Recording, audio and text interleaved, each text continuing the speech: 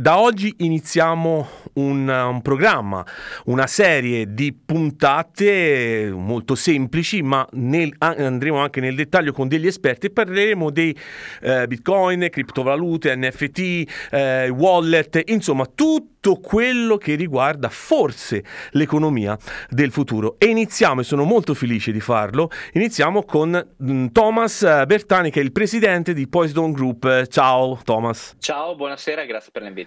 Lui è considerato uno degli esperti. Da quanti anni è che ti occupi di queste materie, di questa materia? Dal 2012, quindi 10 anni ormai. 10 anni, quindi è giusto che leggendo anche i vari interviste e giornali ti reputano un esperto, perché su questa materia, mi rivolgo agli ascoltatori, bisogna sempre andare dagli esperti. Ne parlavamo prima con Thomas nel fuori onda, perché molte persone si spacciano sui social come tuttologi di queste materie e a volte sanno talmente parlare, talmente comunicare che ti convincono di qualcosa che spesso non sanno neanche loro. Invece noi siamo andati proprio da un esperto. Allora, volevo sapere innanzitutto quando ti sei avvicinato a questo mondo delle criptovalute e perché? Sì, nel 2012, come dicevo, c'è stato il mio primo approccio con la materia e al tempo abitavo ancora in Italia e stavo studiando all'università e alcuni miei compagni di corso al tempo mi parlarono di Bitcoin nello specifico. Okay. Al tempo non c'era il settore blockchain e cryptocurrency come oggi, che è molto più articolato e complesso. Al tempo Bitcoin era l'elemento preponderante, il 99% del settore era composto di quello e mi incuriosì sicuramente all'inizio per l'aspetto tecnologico, perché il mio background è tecnico e quindi mi buttai a capofitto per cercare di capire come funzionasse questo Bitcoin. Ok. Ecco, e quello fu un po' il primo approccio. E se tu dovessi spiegarlo a uno come me, che è un ignorantone sulla materia, cos'è un blockchain? Cosa sono i bitcoin? Da dove partiresti? Che cosa sono? Diciamo che il modo più semplice per capirlo è quello di parlare di internet e di come oggi scambiamo le informazioni e il valore tramite internet. Siamo tutti abituati ormai a utilizzare i social, che ormai sono uno dei casi d'uso principali di internet, quindi a scambiare informazioni con altre persone che stanno dall'altra parte del globo. Quello che invece siamo meno abituati a fare, perché solo recentemente è diventato più semplice, è lo spostare del valore, cioè il classico bonifico che siamo abituati a fare, il pagamento con la carta, sono tutti dei meccanismi di pagamento che hanno delle limitazioni che a causa di queste limitazioni non sono ideali per alcuni tipi di transazioni, specialmente per le transazioni grosse, ma anche e soprattutto per le transazioni con controparti che non conosciamo. E noi su internet spesso e volentieri parliamo degli sconosciuti, quindi parliamo e interagiamo, facciamo business, acquistiamo da delle controparti che non sono esattamente il nostro vicino di casa, che conosciamo e vediamo tutti i giorni.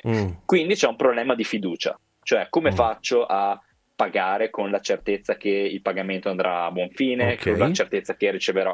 E la blockchain, le criptocurrency e Bitcoin nascono anche per questo, sono uno dei tanti casi d'uso e sicuramente uno di quelli interessanti, più alla portata di tutti. Poi ci sono altri temi più economici, come per esempio collegati all'inflazione, al meccanismo di emissione del Bitcoin, ma diciamo che prima di tutto Bitcoin è una tecnologia. E la blockchain è lo strumento che permette a Bitcoin di funzionare. Quindi la tua domanda è simile a chiedermi di spiegare internet a inizio anni 90, no? È molto difficile cercare di spiegare internet come funziona. In realtà non ci serve capire come funziona internet, ci serve avere un modo semplice per utilizzarlo. Che poi tra l'altro ci sono, credo, ancora persone che fanno confusione tra internet e web, che sembrano la solita cosa, ma in realtà poi se si va nel dettaglio tecnico non lo sono. Lascio aperto questa domanda anche per incuriosire le persone che poi lo vanno a trovare. Senti, ma in sintesi allora si può dire che questo questo modo nuovo di scambio, di economia, è basato sull'idea di andare poi sulla fiducia? L'idea è quella di non richiedere fiducia nelle controparti per poter transare. Quindi le banche in sostanza, la banca per esempio. Sì, è disintermediare. Quindi infatti spesso si dice che è una tecnologia trustless, cioè che non richiede fiducia nella controparte per poter funzionare, a differenza delle banche e di tutti gli intermediari classici che invece sono lì proprio per cercare di tenere sotto controllo i rischi del sistema e che quindi di solito si prendono delle commissioni, allungano le tempistiche, creano frizione, eccetera. Cose che con la blockchain non abbiamo. Guarda, abbiamo subito una domanda di Riccardo da Milano. Ti chiede subito, quindi oggi possiamo anche con questo nuovo modo di scambio prendere per esempio una prenotazione d'aereo? Sì, questo si può fare da molti anni, cioè ci sono vari strumenti, sia dei siti internet che sono specializzati nel permettere... Quindi non tutti. No, non tutti, molti, sempre più siti accettano direttamente cryptocurrency come Bitcoin in pagamento per servizi. Altri meccanismi, come per esempio uno di quelli che seguiamo noi con una delle nostre aziende, permettono di spenderli con una carta normale, cioè tu potresti avere una carta, per esempio, di debito che puoi utilizzare su Amazon, sul sito dove compri altrimenti l'aereo, in qualsiasi esso sia, e dietro alle quinte però questa carta non si appoggia a un conto bancario, ma si appoggia magari a delle criptovalute e quindi si appoggia a Bitcoin, eccetera. Quindi diciamo un po' un ponte fra il permetterti con la tua liquidità, con i tuoi fondi, di essere, come si dice, la banca di te stesso, quindi non aver bisogno di una banca per fare tutte le operazioni finanziarie, ma all'altra parte puoi avere per l'ultimo miglio una facilità di pagamento con, diciamo, un bridging con i sistemi di pagamento tradizionali che conosciamo tutti. Ok, senti, Bitcoin è una delle criptovalute, ma quante ce ne sono al momento? Non chiedermi di contarle perché sono sicuramente... No, l'ordine di 100, 200, 1000, 1 milione, non lo so. Chiunque ne può creare una, è uno strumento tecnologico, quindi chiunque può copiarlo e potenzialmente creare la sua moneta. Chiaramente questo non significa che poi la moneta abbia valore. Ecco, ti volevo subito un attimo fermare, scusami perché sono molte domande, siamo molto curiosi. Per fortuna c'è un esperto. Ti volevo chiedere, quindi anche noi facciamo un esempio pratico, possiamo fare la moneta London One, per esempio. Certo. E perché me la va a valutare sul mercato, sempre se si può parlare di mercato? Chi me la valuta? Sì, diciamo che uno dei vantaggi di questa tecnologia è che non serve interoperare con dei mercati di scambio, per esempio. E puoi, senza dover aspettare di andare in borsa, come magari dovevi invece fare prima, puoi avere un mercato globale di scambio per la tua moneta, per le tue azioni, per esempio, come potrebbero essere, e puoi scambiarle liberamente. Chi fa il prezzo è il mercato, quindi in base a chi è interessato a comprarle e chi è interessato a venderle si trova poi il prezzo, cioè una fase di price discovery, così come si dice. Quello di Bitcoin, per esempio, è molto semplice ritenerlo, diciamo, un prezzo come dire, sensato da valutare, perché gli scambi di Bitcoin sono enormi. Stavo cercando una metrica per farvi capire cosa intendo, ma per esempio nelle ultime 24 ore gli scambi di Bitcoin al prezzo medio, adesso sta a $44.000 un Bitcoin, nelle ultime 24 ore sono state scambiate, questa diretta, proprio nella diretta, mi piace questa fatto. 24 miliardi di dollari Bitcoin, quindi non peanuts, diciamo, sono cifre di tutto rispetto. Bitcoin è la principale, quindi è la più scambiata al mondo di queste monete, altre sono molto più piccole, ma diciamo che quella dà un po' più di fiducia al momento, perché forse è quella che è nata per prima. Azzardo. Sì, certo, è quella che ha più storia e anche quella più difficile, fra virgolette, da alterare, da attaccare, da cambiare. Ci sono molte proprietà che la rendono potenzialmente una buona riserva di valore. Molti la considerano, diciamo, uno strumento che ha proprietà più interessanti dell'oro da quel punto di vista. Certo. Perché l'oro, ti faccio un esempio, si possono trovare nuovi giacimenti, anche se è costoso e improbabile, che potrebbero inflazionarlo anche parecchio. Mentre con Bitcoin ci sono delle regole matematiche che ci garantiscono che non esisteranno mai più di 21 milioni di Bitcoin, che c'è un'emissione di un certo tipo, eccetera. Guarda, molto interessante Martina, complimenti al dottor Bertani, non ci capisco niente ma da stasera vi seguirò, insomma ci sono tutti questi messaggi di persone che vogliono capire in questo mondo, ma che in realtà è un mondo ancora molto difficile, tranne per voi che ci lavorate tutti i giorni, siete i tecnici di questo mondo. Ma ora io volevo chiederti la regolamentazione di questo mondo, com'è? Perché io leggendo, informandomi, ho visto che ancora non c'è una direttiva per tutti, cioè mi sembra un po' che ognuno possa fare in questo mondo come gli pare, è così o no? Diciamo che non ci sono direttive per tutto, nel senso che ci sono molti aspetti e quasi tutti gli stati hanno chiarito come fare alcuni tipi di operazioni con Bitcoin, come vanno trattate, se servono delle licenze o meno, per quale tipo di operazioni. Noi per esempio ne abbiamo varie in Svizzera, in Estonia, in UK, e quindi in realtà la regolamentazione c'è come per molti tipi di operazioni, ma non necessariamente per tutto, perché essendo una nuova tecnologia continuano a nascere casi d'uso nuovi e nuovi modi di usare la tecnologia, e spesso creano un po' un grattacapo per il regolatore, perché non li ha mai visti. Come eravamo agli albori di internet, no? Che nessuno magari internet, ma figurati se internet, ma cos'è questa roba, ma non si userà mai. Boom, tutti lo usano. Senti, Poisedon Group nasce nel 2017, la tua compagnia, il tuo gruppo. Vorrei sapere che cosa fa nello specifico e visto anche che investe in molte aziende che operano in questo settore. Sì, Poisedon Group non è stata fondata da me, in realtà io sono il presidente del gruppo oggi, e due anni e mezzo fa, nel 2019,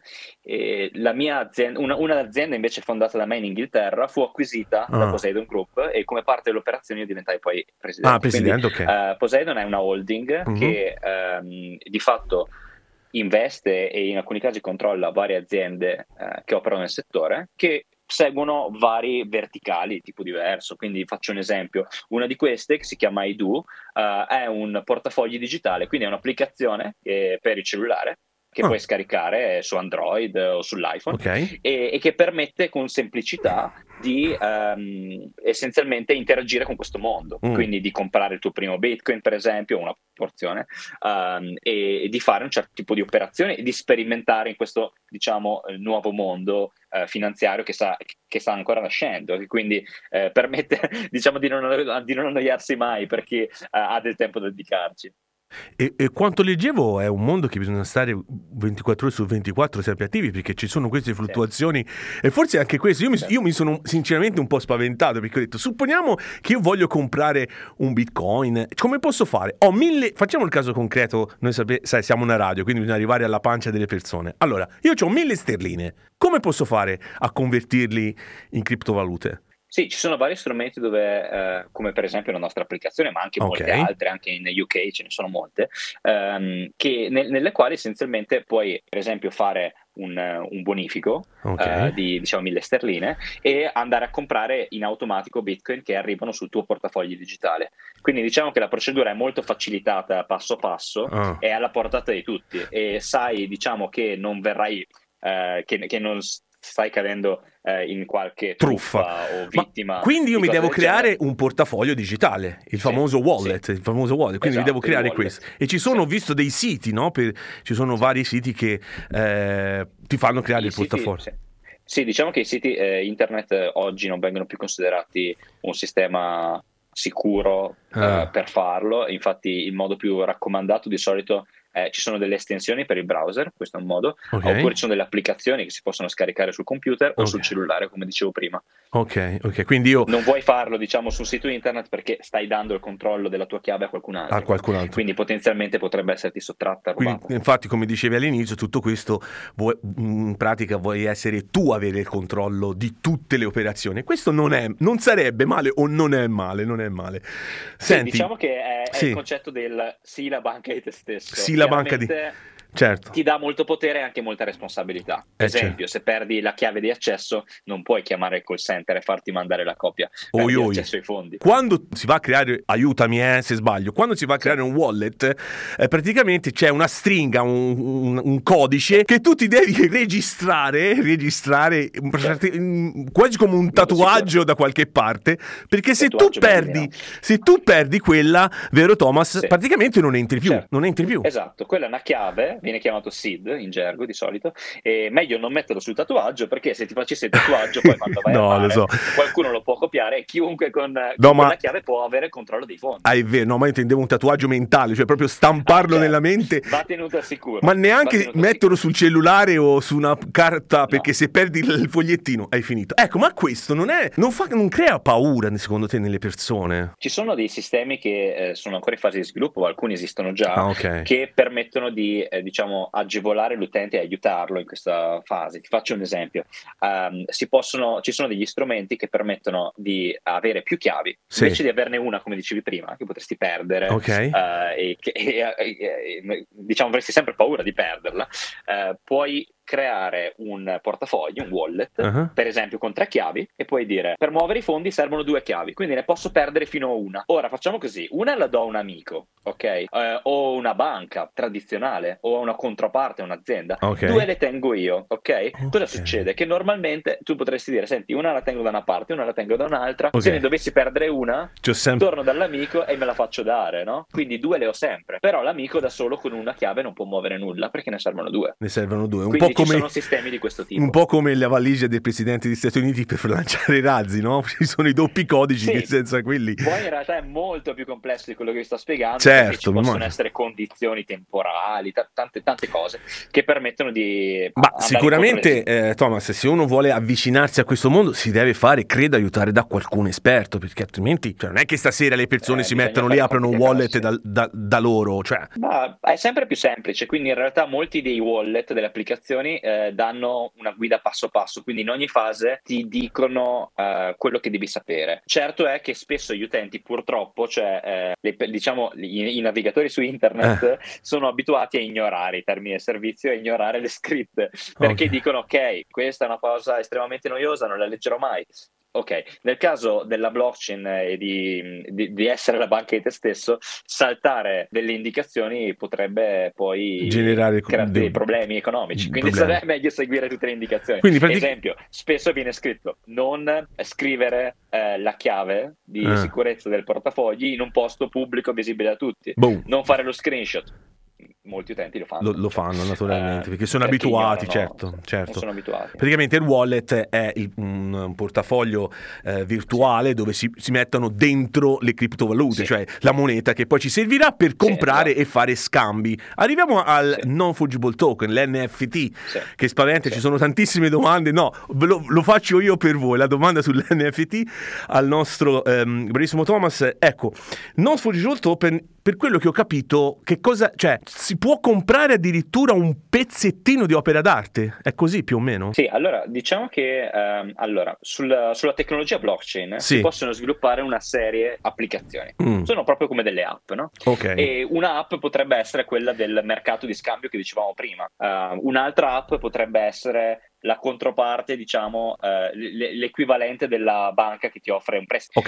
Altri casi sono l'NFT, cioè cosa sono? Sono dei token, quindi degli asset digitali potenzialmente unici che rappresentano qualcosa, ti danno diritto a qualcosa, per esempio. Quindi tu potresti prendere un'opera d'arte e dire: guardate, contrattualmente l'abbiamo rappresentata in digitale con 1000 token. Chiunque ne avesse un pet potrebbe dire di essere in possesso dello 0,1% dell'opera d'arte. Quindi puoi avere, dei modelli di shared ownership che sono anche molto avanzati, pur potendo interagire con tutto l'ecosistema che si sta creando. Si parla molto oggi di metaversi, no? Anche con Facebook che sta facendo... Gli NFT si inseriscono anche in quel contesto. O abbiamo visto Twitter, non so se qualcuno di voi l'ha notato, ma solo 3 settimane fa Twitter ha lanciato un'integrazione con gli NFT proprio, quindi è possibile su Twitter, al momento soltanto in America, Canada, New Zealand e Australia, è possibile collegare un NFT con il proprio portafogli, quindi tu ti colleghi con Twitter e il portafogli e puoi far vedere a tutti quelli che ti seguono quell'opera, quell'NFT, e che ne sei il possessore. È un po' anche una questione collegata al discorso gaming, un po' il discorso social, c'è un elemento vanity anche dietro, no? Come dopo tutto c'è anche sui social in generale, dove faccio un esempio, su Instagram sono sempre tutti felici, è sempre tutto bellissimo, poi quindi chiaramente è un modo di presentarsi verso il pubblico, no? E che i social incoraggiano. Gli NFT seguono questo modello. E tra l'altro noi siamo una radio, l'NFT è entrato nel mondo musicale, quindi ci sono alcuni artisti che stanno iniziando a usare, credo, se non mi voglio sbagliare, ma credo per esempio Achille Lauro sta iniziando a usare gli NFT nella musica, e hanno molta paura gli artisti, perché quello che loro vanno un po' a imputare è i diritti poi d'autore su un'opera, su una canzone. Ecco, come rispondereste al mondo musicale? Cioè qual è la tutela dei diritti, per esempio, ora vabbè, a parte la musica, ma di un'opera d'arte, di un qualsiasi cosa? Quali sono chi li protegge? In realtà in molti casi abbiamo visto proprio artisti anche nel mondo della musica che si sono avvicinati al mondo degli NFT proprio per questo motivo, cioè per saltare degli intermediari che prima erano presenti e per dare un controllo diretto di materiali su quale erano loro la proprietà intellettuale a per esempio alcuni acquirenti che avessero comprato un certo NFT. Quindi diciamo che di nuovo la tecnologia ci viene in aiuto da quel punto di vista per poterci permettere di rimuovere degli intermediari, mettere in contatto delle controparti come possono essere l'acquirente per esempio di un certo pezzo, di una canzone, e poi invece poi magari proprio chi l'ha creata. Si apre ovviamente una parentesi enorme collegata al diritto d'autore, però ripeto, la blockchain può aiutare a proteggere, quindi chiaramente è un nuovo paradigma, ma su internet dopo tutto siamo abituati a fare il copia e incolla, no? Cioè ormai pensiamo agli MP3, a quel movimento nasce proprio con l'idea che chiunque può copiare un pezzo musicale. Sulla blockchain puoi in qualche modo evitare il copia e incolla, diciamo, dell'NFT e garantire che hai una copia unica di qualcosa, che in digitale è un concetto un po' nuovo. Infatti se ci pensi questo è interessante secondo me pensare che il modo in cui spesso chi investe in NFT si riferisce a chi non investe in NFT è dicendo i right clickers, cioè quelli che fanno copia e incolla, proprio per spiegare che c'è una differenza fra l'unicità del pezzo che è con l'NFT e invece la non unicità della canzone che compri in MP3 per esempio. Noi abbiamo investito anche con il nostro gruppo in vari NFT anche musicali. Abbiamo una specie di fondo che abbiamo creato e al momento per darvi un'idea abbiamo investito in più o meno 690 pezzi, quindi abbiamo quasi 700 NFT nella nostra collezione e non abbiamo venduto nulla, quindi al momento stiamo solo collezionando NFT di questo tipo e ci sono molte cose nuove anche nel settore musicale per l'appunto come dicevi, ma anche del gaming che secondo noi è un settore che produce molti milioni. Senti, quando è che si arriva in conclusione? Quando è che si arriverà proprio all'uso quotidiano? Se si arriverà, ovviamente tu ci credi e va bene, ma dai commenti che arrivano, anzi ti fanno tantissimo complimenti, però ancora noto e sto vedendo che molti hanno paura, insomma, cioè addirittura c'è Nicoletta da Manchester dice sì, sto iniziando anch'io a studiare, però secondo me ci guadagnano solo i ricchi e non i poveri. Ecco, capisci che c'è ancora un po' di paura, di incredulità, ma secondo te si arriverà veramente a un giorno a dire ok, via banche, via tutto, io sono la mia banca e si lavorerà solo con questa moneta virtuale? Secondo me non dico che sia inevitabile, però è un movimento che è difficile pensare che scomparirà, in quanto i numeri che vediamo sono sempre più grandi e sono soprattutto appoggiati da sempre più istituzioni tradizionali, cioè sempre più banche, sempre più di quelli che sono gli enti che andiamo a disintermediare, capiscono il rischio e non lo vedono come una possibilità remota, tant'è che ci investono in prima persona. Infatti secondo me è interessante vedere che ci sono sempre più stati, per esempio, che stanno riconoscendo il Bitcoin anche come moneta a corso legale in alcuni casi, che è una bella milestone direi, ma anche sempre più artisti che si stanno appoggiando al mondo degli NFT. Basti pensare, che ne so, a Eminem per esempio, che recentemente ha fatto vedere alcuni casi NFT, ma anche molti altri, E secondo me è una questione di cambiamento culturale, come è stato con internet. Spesso a fine anni 90 o comunque a inizio anni 2000, quando scoppiò la bolla di internet, molti dissero ok, allora questa email che ci avevate detto, ma alla fine è un caso d'uso un po' limitato, no? Invece oggi le email le usiamo tutti. Quindi anche nel caso delle cryptocurrency, Bitcoin, alcuni diciamo lo dependono e dicono non è importante. In realtà penso resterà uno dei casi d'uso principali, ma penso che ce ne saranno anche molti altri e ne stiamo vendendo tantissimi. Faccio un esempio: c'è uno dei mercati di scambio che menzionavo prima, si chiama Uniswap, è il più grande al mondo e scambia spesso molto più del Nasdaq. Quindi stiamo già facendo, non diciamo in fasi temporanee di 2 o 3 mesi magari di euforia del mercato, ma proprio costantemente, ormai per anni, stanno facendo dei volumi che veramente non sono ignorabili, che fanno vedere che c'è una necessità del mercato e che al momento purtroppo c'è anche molto collegato al fatto che la tecnologia è complessa, è nuova e purtroppo come sempre c'è chi ne approfitta per cercare poi le truffe, dare un po' di soldi a chi ne capisce meno.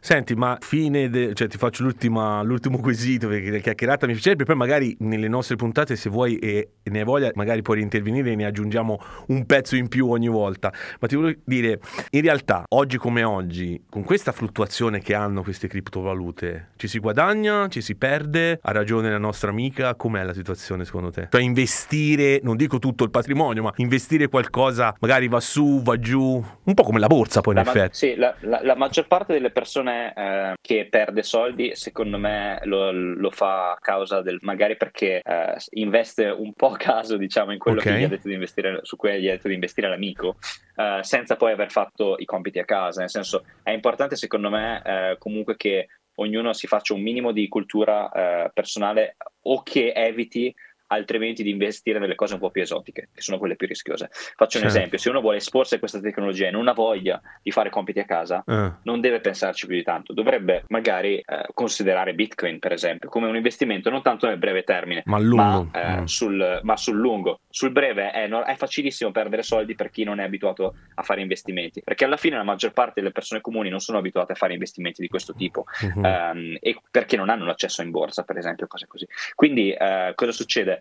Che molti dicono ma ho perso soldi con Bitcoin, ho perso soldi con questo, ho perso soldi con l'altro. In realtà se uno avesse investito in Bitcoin, cioè pochissimi hanno perso soldi con Bitcoin, solo chi l'ha comprato magari negli ultimi 6 mesi perché, e se lo vendesse oggi, perché in realtà il prezzo di Bitcoin è sempre in media è sempre salito. Ci sono stati dei ups and downs, ok, quindi è anche crollato, però comunque di media è salito, cioè, continua a fare nuovi massimi ogni X anni. Non è una garanzia che lo farà anche in futuro, chiaramente, però secondo me non è un consiglio di investimento, ma chiunque secondo me dovrebbe considerare di diversificare un po' il proprio portfolio, soprattutto in momenti come questi dove l'inflazione è alle stelle, e mettere una piccola percentuale del proprio portfolio in un asset completamente diverso come quello come è Bitcoin, perché questo permette avere un portfolio più solido, più diversificato. Quindi questo è indubbio, cioè il fatto che sia un asset diverso dagli altri, quindi scorrelato, e di conseguenza interessante per diversificare. Chi ne vuole sapere di più, noi facciamo queste puntate come vi ho detto, oppure può andare alla Poisedon Group, nel sito c'è tutto spiegato, ho visto anche abbastanza chiaro, visto io l'ho capito io, penso lo possono capire tutti. Ringraziamo il dottor Thomas Bertani di essere stato veramente gentile con noi, grazie di essere stato nella nostra trasmissione. Grazie a voi per l'invito. Ciao, buon lavoro. Allora noi continuiamo naturalmente con London One Radio, i nostri DJ, la nostra musica. Non abbiamo comprato niente, quindi state tranquilli, perché qualcuno è già scritto avete anche voi Bitcoin. No, era un esempio che avevo fatto, come avere la criptovaluta di London One, naturalmente era un esempio. Vi ringraziamo, se vi è piaciuta condividete, uscirà anche l'articolo su questi argomenti, tanti appuntamenti anche in questa serata e ci sentiamo domani. London One Tour.